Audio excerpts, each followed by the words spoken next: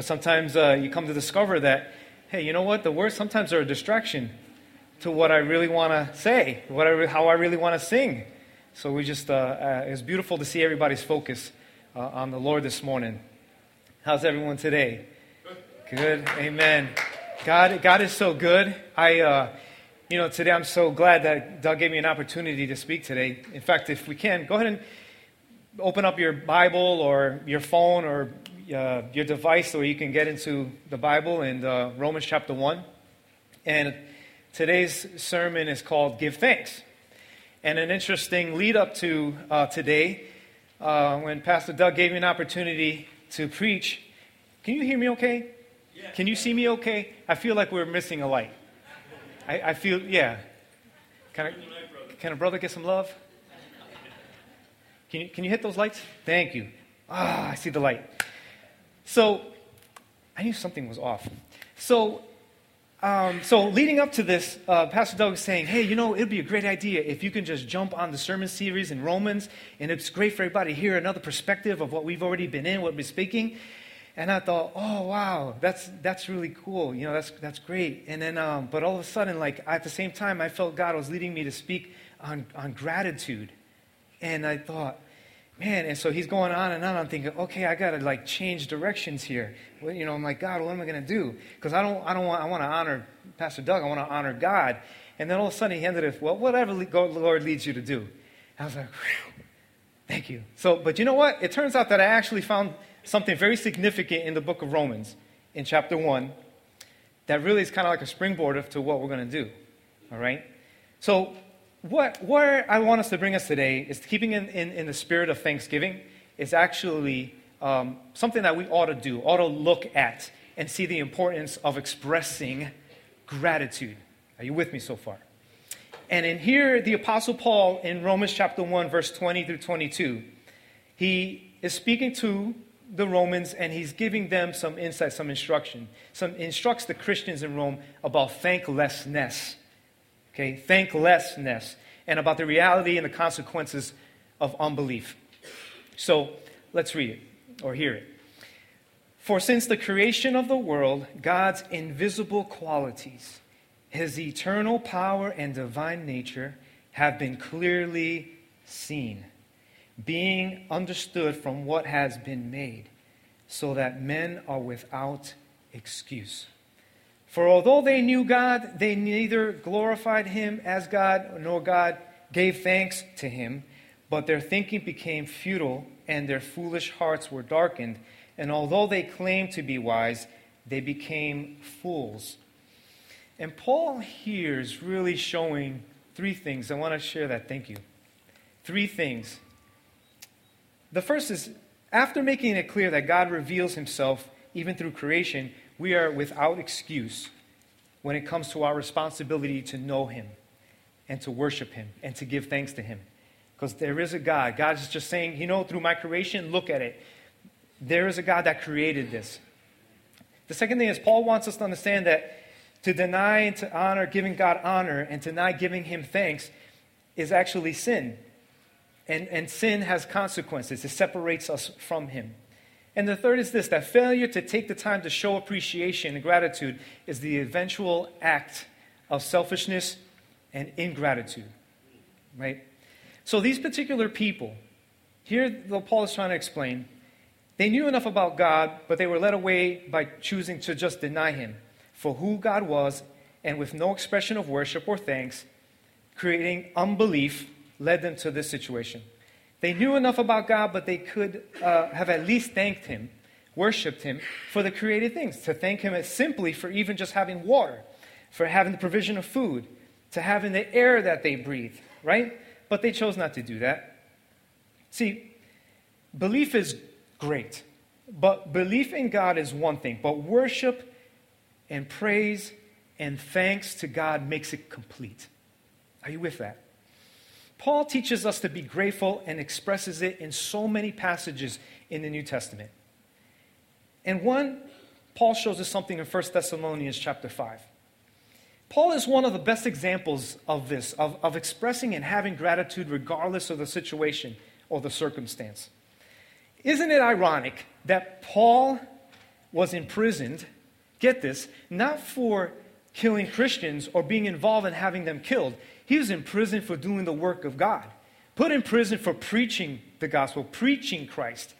And if anybody could have grown bitter, anybody could have grown their heart against God or be resentful or turn their back to God, it could have been Paul. Because if you think about it, think of all the things he had to go through. All of the suffering, the loss, the pain, being shackled, being imprisoned, but still maintained joy, still maintained thanks. You know, Paul might have been in prison, but he lived like a free man. Do you get that? Yes. And multiple times he was in prison and shackled and behind bars for doing God's work, not for anything else. And I love the story of when Paul and Silas were put in prison, but they didn't let the situation dictate their joy, didn't dictate their thinking, didn't dictate their faith. So you know the background of it is that they were before a young woman who was being used for profit. They were basically, this girl was being used demonically to give people their future, fortune telling, in other words. So Paul recognized this as a demonic activity and cast those demons out of her, and she's healed. But those that were in control of that put them in jail. But Paul and Silas in jail, rather than letting the situation, circumstance dictate them or have a condition of what's in their heart and their thinking, they began to still praise. They praised God anyhow. They worshiped God anyhow. And I love saying this. You've heard it to me before, but it's been proven that you worship more and you worry less. If you praise more, you'll panic less. That was a new one. God gave that to me last night. I'm just going to tell you, I was like, Lord, you're good. I thank you. There's something to that. So you can go, you don't have to even quote me. That's all God. And here they began, even shackled and behind jails, still began to praise and sing. And the shackles are off, the jails open. See, Paul is trying to teach us that there are keys through even the hardest times to still hold on to what you have, to still live free, even though you feel shackled and imprisoned by the circumstances and situations that you face in life. Paul discovered that the keys are like contentment, being joyful, giving thanks to God. Because in 1 Thessalonians chapter 5, verse 16, it says this, rejoice always. How many times? Always. One translation says, have joy all the time. And delight in your faith, be unceasing and persistent in prayer in every situation, no matter what the circumstance. Be thankful and continually give thanks to God. For this is the will of God for you in Christ Jesus. Now, I know I get it. Someone might have thought, man, but every situation, I think the key thing is that there are things that God ordains in life, and there's just things that are not, because life is life.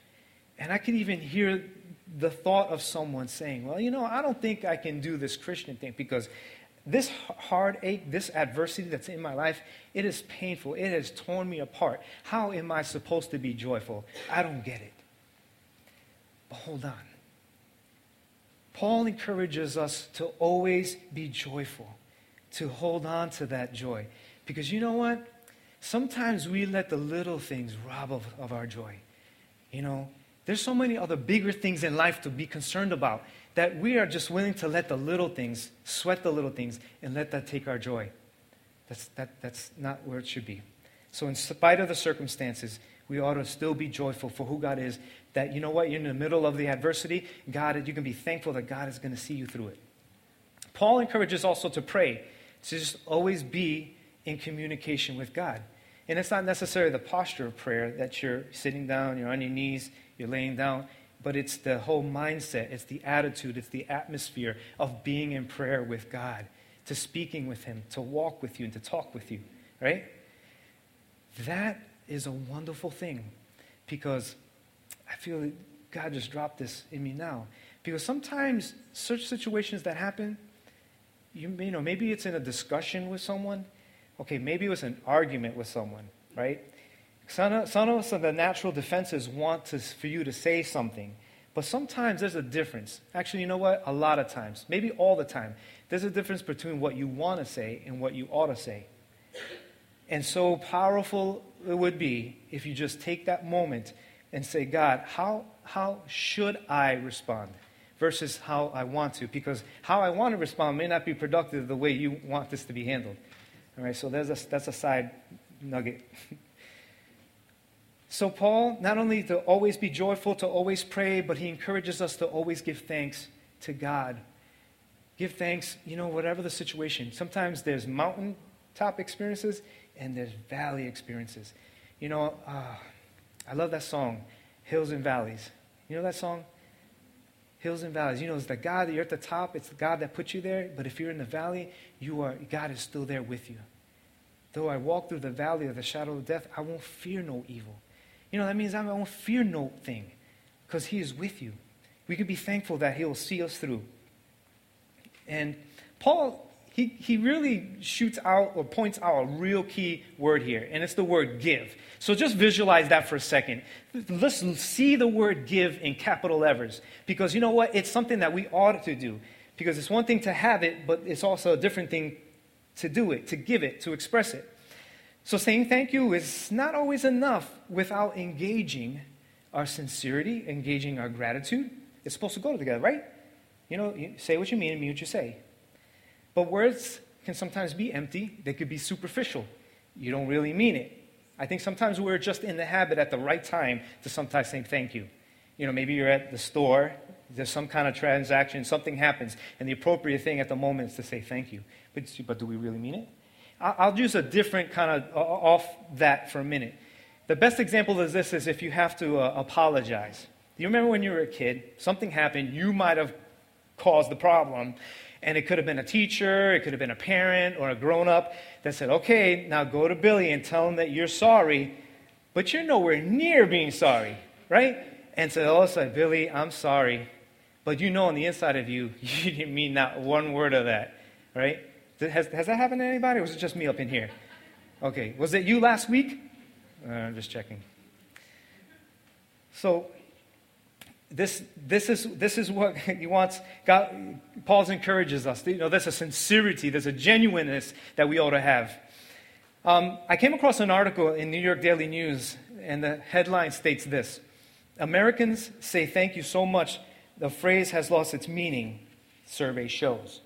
The study has found that just saying thank you or thanks has lost its meaning. So basically the article is saying this, that the research found we say thank you in a year on an average 2,000 times. So in the span of a year, an average person says thank you 2,000 times. Now, I'm going to for sure say that it's less, and for sure it's more, because depending on maybe the type of work you do, you're just before people, business, it is the right and the polite and the correct thing to say thank you. So maybe it's more. It's basically the survey or the research is saying that more than half of the time it claims that we don't actually mean it. So that means that the average person in the span of one day will say thank you 5 times. I think it's more, but they're saying it's 5 times. So that means 2 to 3 out of the 5 times it claims that we are not actually meaning it. So maybe not necessarily here in this group, but collectively as a culture are not meaning it 2 out of 3 out of the 5 times. And of the 2,000 people that surveyed, 40% admit that they don't show gratitude for the thing that they are actually grateful for. And that's kind of like, oh wow, I am grateful, but I'm not saying anything. That's as if you have a gift, okay, that you're giving somebody. You even wrap it, you put the ribbon around it, you made a nice bow, but then you don't give it to the person. So sometimes we just take for granted, sometimes our wife, sometimes our husband, sometimes our children, sometimes family members, our coworker, and we just don't give the gift of saying thank you. We just don't. Sometimes we don't. So they also, a third of them say that simply they just forget to say thank you. So this is not a focus thing, a paying attention issue, right? The others state that their minds are on other things. So then it's just a matter of just forgetting, not doing it. And they don't say thank you when they should. So I don't think that it's an issue that the words have lost their meaning, but the person really is the one in control of the authenticity of that, what you're saying, right? I believe that what happens in our culture is that there's a loss of appreciation. Because sometimes we just have so much stuff. We become so self-sufficient that we have it all, and we are lacking nothing, and we lose appreciation. Sometimes we lose appreciation for the things that we have. Sometimes we lose appreciation for the loved ones that are in our life. And I think the culture just gets it twisted. Here's what I mean. That we replace we with me. Okay, rather than thinking of others, there's always this internal thing. What about me? And what's so prevalent is, and we see it all the time, it's about selfies. Selfies. Taking a picture of yourself, right? Maybe we've all done it. Maybe we've all tried to do it and we're not successful. And, in young people, they say that actually can have a psychological issue because it starts to make you think that your self-worth or your self-image is based on your appearance. And especially for young people, that's not good. Maybe when we get older, we kind of grow into that, get a better understanding of that. But then sometimes as grown-ups, we still think the image thing is really where our self-worth is, but not necessarily true. So replace that we with me. We replace contentment with complaining. The culture just grows so bitter, so thinking about themselves. Complaining is so prevalent. But I believe that the conflict happens when the outcome, what happens, does not meet the expectations. Let me say it again. The conflict occurs when the outcome does not meet the expectation. Sometimes we let our preferences dictate our expectation. But how many know not everything goes the way you thought, not everything goes the way you planned? This morning the screen doesn't work, but that's okay. We still went with it. We're not getting hung up on that.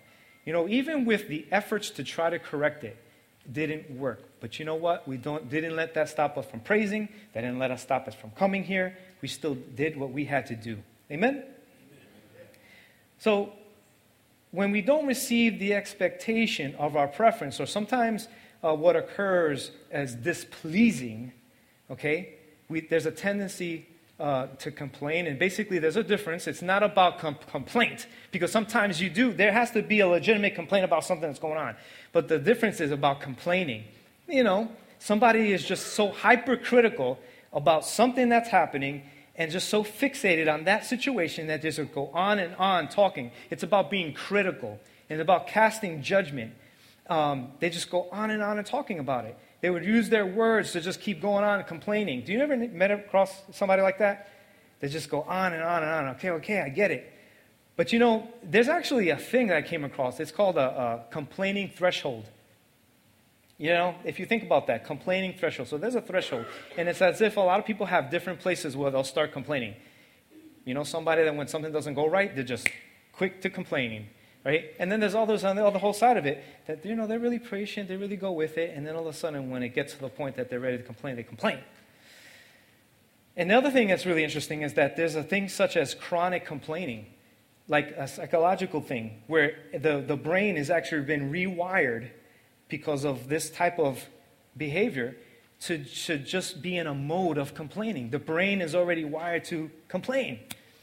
And then there's another condition called venting. Somebody says venting to complain. It's not necessarily what you think, like, hey, I just got to get this out. It's that person is seeking validation for how they feel. So they're waiting for somebody to agree with what they're saying. And then that frustration comes in when someone doesn't validate it. So imagine that. Then they complain even more. They vent more. We don't want any more ventilation. So, interestingly enough, I worked in a place where the boss was just so fed up with complaining that this was the rule. He says, if you're going to come to me and you're going to complain, you have to come with that complaint with 2 solutions to it. And that ended the complaining. So if you're a business owner, you might want to try that. It works. Been there. So here we are. You and I, in the span of one day, there are many opportunities to complain. But complaining, being hypercritical about something, being so fixated on that thing, it doesn't help.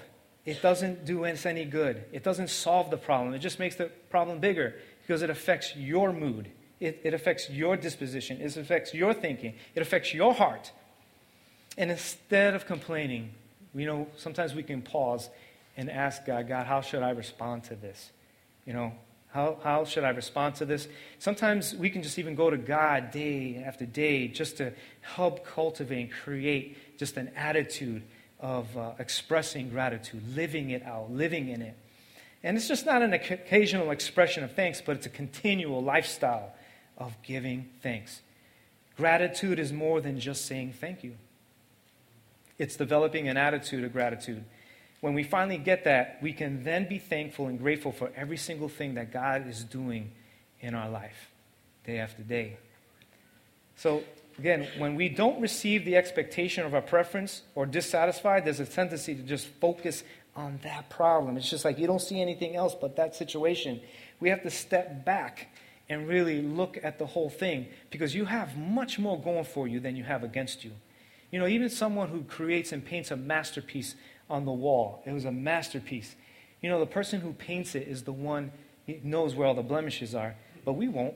We just see a beautiful painting, a beautiful piece of art. You know, and I don't see, has anybody ever thrown away a diamond, or at least intentionally? No. Because there's value in that diamond.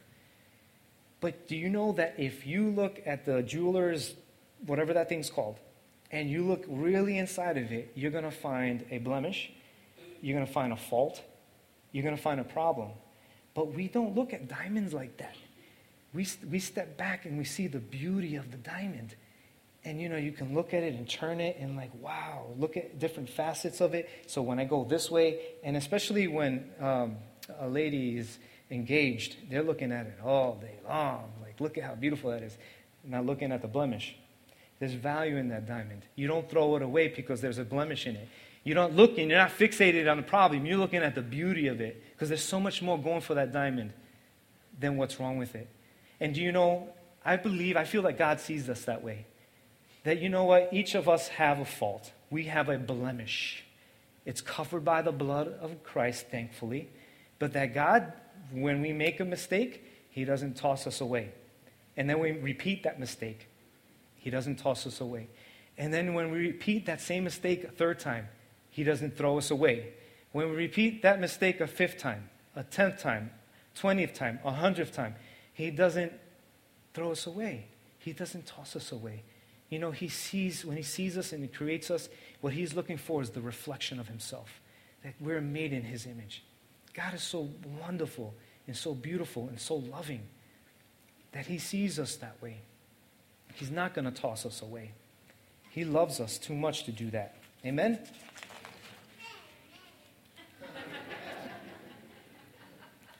That's my daughter. So, that's going to last for the rest of my life. You know, sometimes we let an occasion, like say you've been on a vacation, you've been on a trip, something just didn't happen unexpectedly. You know, we have a decision. We could either just concentrate on what went wrong, or we can concentrate on just the whole experience of the trip, of the vacation. You know, I took my 2 older boys on a trip to New York, and we were just kind of going to different destinations. You know, one of them was like an amusement park, one was like the Baseball Hall of Fame, and then discovered that there's caverns. You know, there's like underground natural creations. And so throughout this whole trip, I'm taking pictures on my phone, like we would all do. And so this was several years back. And my son Jordan at the time, he would have been 10. And we taking all these pictures, and I just want to capture as much as I can of it. From, you know, to record it in a sense. We all do that. But unfortunately, something happened to my phone and the card that was in it that I lost those pictures. I lost probably more than half of those pictures. I was pretty disappointed, and I think I was expressing it enough to my son said something. I don't know if I was exactly complaining. Maybe I was venting. And so I'm just so disappointed and expressing my displeasure with losing these pictures. And then here's Jordan. He says, well, Dad, he goes, you know, we lost the pictures, but we still have our memories. Yeah. And, you know, that did something for me. At that moment, it was such a good reminder, such a good lesson to just go with it. Don't let that spoil the whole trip. You know, there was so much good stuff in that trip that situation should not have ruled the whole experience. And you know what, 10-year-old, I learned something from a 10-year-old. It was a good reminder. And that just made a world of difference. And I think that's what we should take. Because, the complaining takes the joy out of it. It takes the joy out of a vacation that might have been delayed. It might take, a flat tire on your trip might have taken the joy. Don't let it take the joy, right? You'll still get there. Maybe there's something in a relationship that, hey, listen, don't let that take away the joy of what you have. Maybe there's something in your home, in your house. Don't let that rob you of your joy. There's so much more going for you than against you. This makes me think about God, about how our expectations on God providing for us, because God's gifts alone doesn't bring us joy. Just gifts alone does not. It's God's gift will bring you joy if you joined it with your gratitude.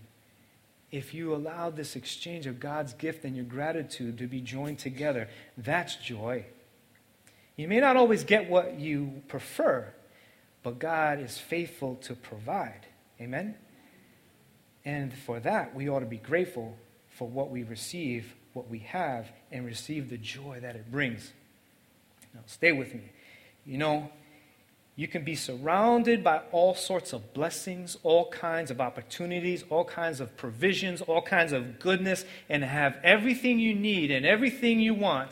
But if you don't know how to give thanks, if you don't exchange His blessing with your gratitude, your heart will turn ungrateful. An ungrateful heart, it turns into a prideful heart. Are you with that? And if you don't give Him the praise, your life will not be filled with joy, because all the things you think you have is a result of what you think you accomplished. And that's not how God wants us to see it. So perhaps the very thing that God wants us to look at is not the level of our accomplishments or the level of our accumulation of things, but God wants us to look at the level of our appreciation for what we have, appreciation for what we have to make the most out of it. Because not much is gained if you grow in His gifts, but not grow in your gratitude.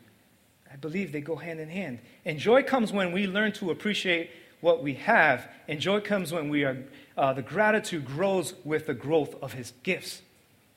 Amen? And here's another point. I believe that attitude applies to everything. Attitude is everything. And putting the right attitude into action. Stay with me. Studies have shown that the happy people are not the ones who have the best of things, but happy people are the ones who make the most of everything they have. Did you catch that? There's a difference. Look at those that you believe to seem to have it all. They're not necessarily happy. They might not necessarily be full of joy. They might seem to have everything and everything is going for them, but that doesn't necessarily equal that they're joyful or happy. One of my favorite authors, speakers is John Maxwell. Just somebody I discovered early on, because it really kind of honed me in on a lot of things in the time in my life. And he has a famous quote. It says, your attitude determines your altitude. Right? And I want to add that your attitude determines your gratitude. Really what that quote is saying is that you may not be in control of what happens to you, but you can control your attitude. And the thing that's even further than that is that you might not even control the outcome of a situation, but you can control of how you come out of it because of your attitude. And attitude is everything. And God knows that. God wants to speak to us about that. Right? God wants us to have the right attitude. He wants us at the right level, to the right perspective of things. I was asking Bill Birchall some questions about an airplane, because I started thinking when I was preparing this that, airplanes, they fly at different altitudes, but I'm wondering if there's an ideal altitude. And I know nothing about it. We learned last Sunday that we may not be qualified, but we're called, right, Dave? Right? So here he's telling me that, there is an ideal. And so he goes on to explain that, hey, if the plane is heavy, flying at a lower altitude is ideal. Why? Because it's efficient. And then if the plane is not as heavy, you can fly higher because it's efficient. And then he goes on to say, if you have the wind behind you, that makes it even more efficient. And if there's turbulence, sometimes you just have to roll with it. Sometimes you have to just go above it, below it. In our case, sometimes we just have to go through turbulence in life, right? But you know what I think is encouraging? Is that if we have the right attitude and we have the right altitude, and especially if we have the wind of the Holy Ghost behind us, moving us, how good that is. What a blessing that is. There it is. God wants us to have the right attitude. But you know, the right attitude itself is not complete. It's like, oh, good, I got it. No, we don't have it yet. Even though that's the great starting point, the attitude has to have action. There has to be action to our attitude. Gratitude has to be learned and has to be put into practice, and it has to be intentional. We're just not naturally grateful. If you want proof, look at a 2-year-old. Okay? A 2-year-old, you know, when you give them something, you're not going to always get a thank you. Have you seen that? Raise your hand if you've seen that. You know, they're not always going to give you thanks. And so, you know what? Being a responsible, good parent, you know, what do? You're going to try to teach them to be thankful. So sometimes you'll give them that cough. And you might even say, what do you say? Yay. All right, give her a hand right there. That proves my point. Thank you. We can have an altar call now and go home. So, to say thank you. You're not always going to get that. And sometimes they mix it up and they'll say, you're welcome. And it's like, oh, wait. And that's cute, right? But it's not cute when a grown-up forgets to say thank you, right? Have you ever been to the store? You ever go to the mall or somewhere and there's like 2 double doors and you see somebody else walking? So what do? The polite thing is to open the door and let them walk through, right? And then have you ever just had some person didn't say thank you? Does that drive you crazy? It's like, wait a minute. They didn't say thank you. How rude, you know? And you know what's even worse than that is when there's a group that you hold the door and they all go through and none of them say thank you. It's like, I can't believe this. Now it's a group of rude people. And you know what's worse than that? Is when somebody walks through and then they don't open the other set of doors for you, right? You know what's worse than that? Is when the whole group walks by you, doesn't say thank you, and then none of them hold the door open for you on the next set of doors, right? They don't say thank you, you know. So, you know, before Christ, I would have wanted to pull them back and teach them some manners. Right? You ever feel like that? You know? But you know how I said earlier there's something that you want to say and you ought to say? Sometimes there's things you want to do and you ought to do.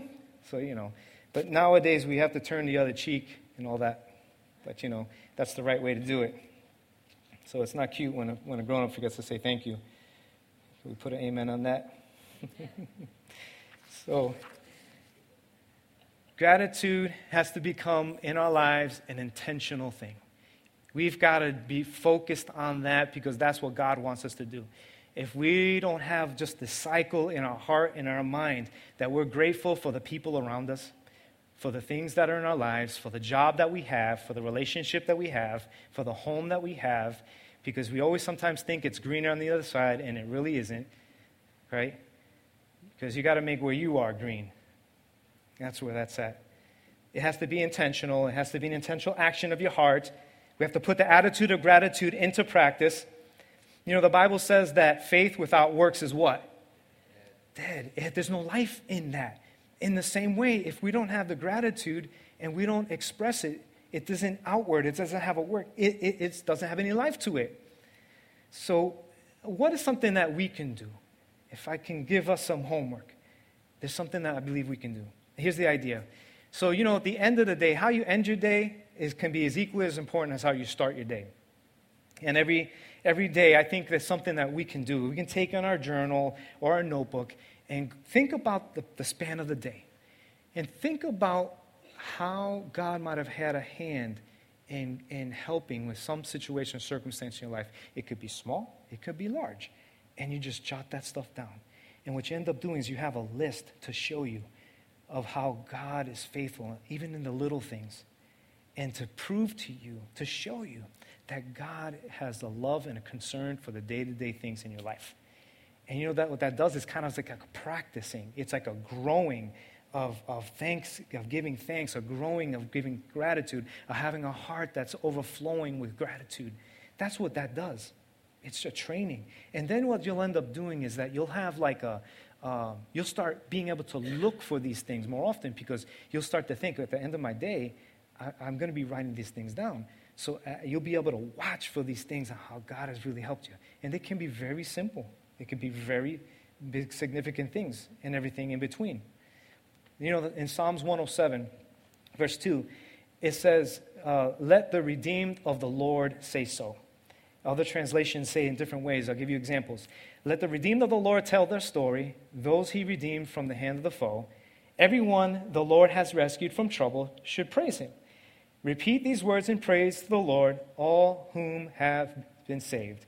You know, if there's something to be thankful to God for, we should say so. If there's something that we should worship God about, we should say so. If there's something to praise God for, we should say so. Say so. Say something. Even the simplicity of the two words, thank you, coupled with your sincerity and your gratefulness, counts.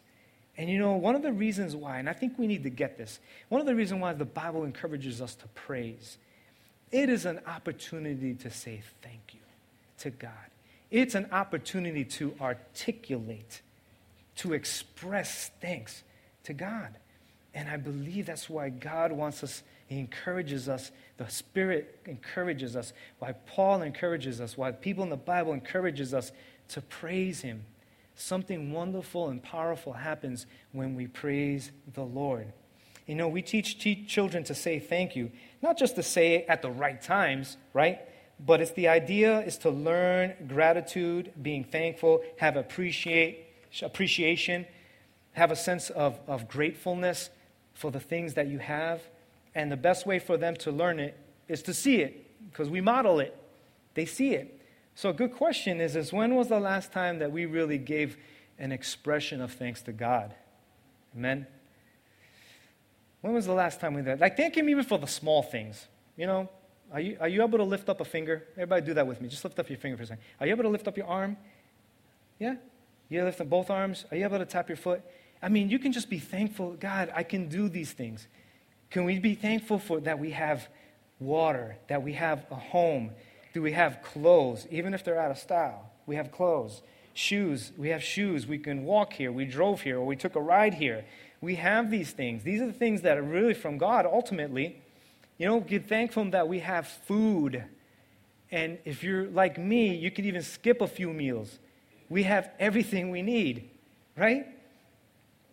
You see, joy, happiness is not about the accumulation of stuff, but it's the appreciation of the stuff. And sometimes we just get so busy trying to go after stuff that we forget the one who provides the stuff. And we have that in reverse.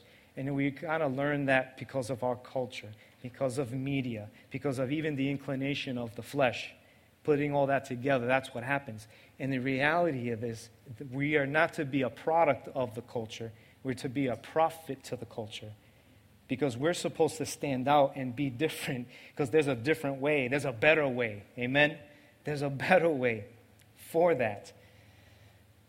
Thank you, Lord. And I want us to close with this morning. If we can all just stand. The Psychology Today magazine published an article. It was titled, 7 Significantly Proven Benefits of Gratitude. One of the snapshots of this article, it says that gratitude reduces a multitude of toxic emotions, from envy, resentment, to frustration, to regret. And Robert Emmons, a leading gratitude researcher, never knew you can even research gratitude, so there's something there. He concluded that multiple studies on the link between gratitude and well-being. His research confirmed that gratitude effectively increases happiness and reduces depression. And for just a moment, I want us to try something. Will you work with me? I want you, at the count of 3, to say thank you. Ready? 1, 2, 3. Thank you. I want you now to take that word and express it to God, and I want you to think of the thing that you could be the most grateful for, or the several things that you can be grateful for, and at the count of 3, I want you to put that all together with the sincerity of your heart to express thanks to God. Are you ready? And say it loud. Ready? 1, 2, 3. Thank you. Say it again. Thank you. Thank you. Say it like that. Thank you. If you're Spanish, muchas gracias. Did that feel good? I don't know. Maybe the scientists are onto something that the Bible has already been telling us. That there's a correlation between well-being and having a grateful heart. But sometimes we get the heart hardened, right? And I just need God to speak to us. I know that collectively we're hearing something, but individually we're hearing something. And as we proceed in this song, I want to let somebody know today that you could have lost everything, but if you have Jesus, you've gained everything. So at this very moment, while we still have time, plenty of time, that God wants to speak to you, and listen. You know, if it means even just bowing your heads and closing your eyes, I encourage you to do that.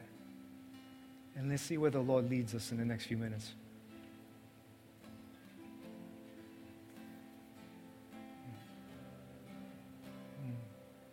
In the morning, when I rise, in the morning, when I rise, in the morning, when I rise.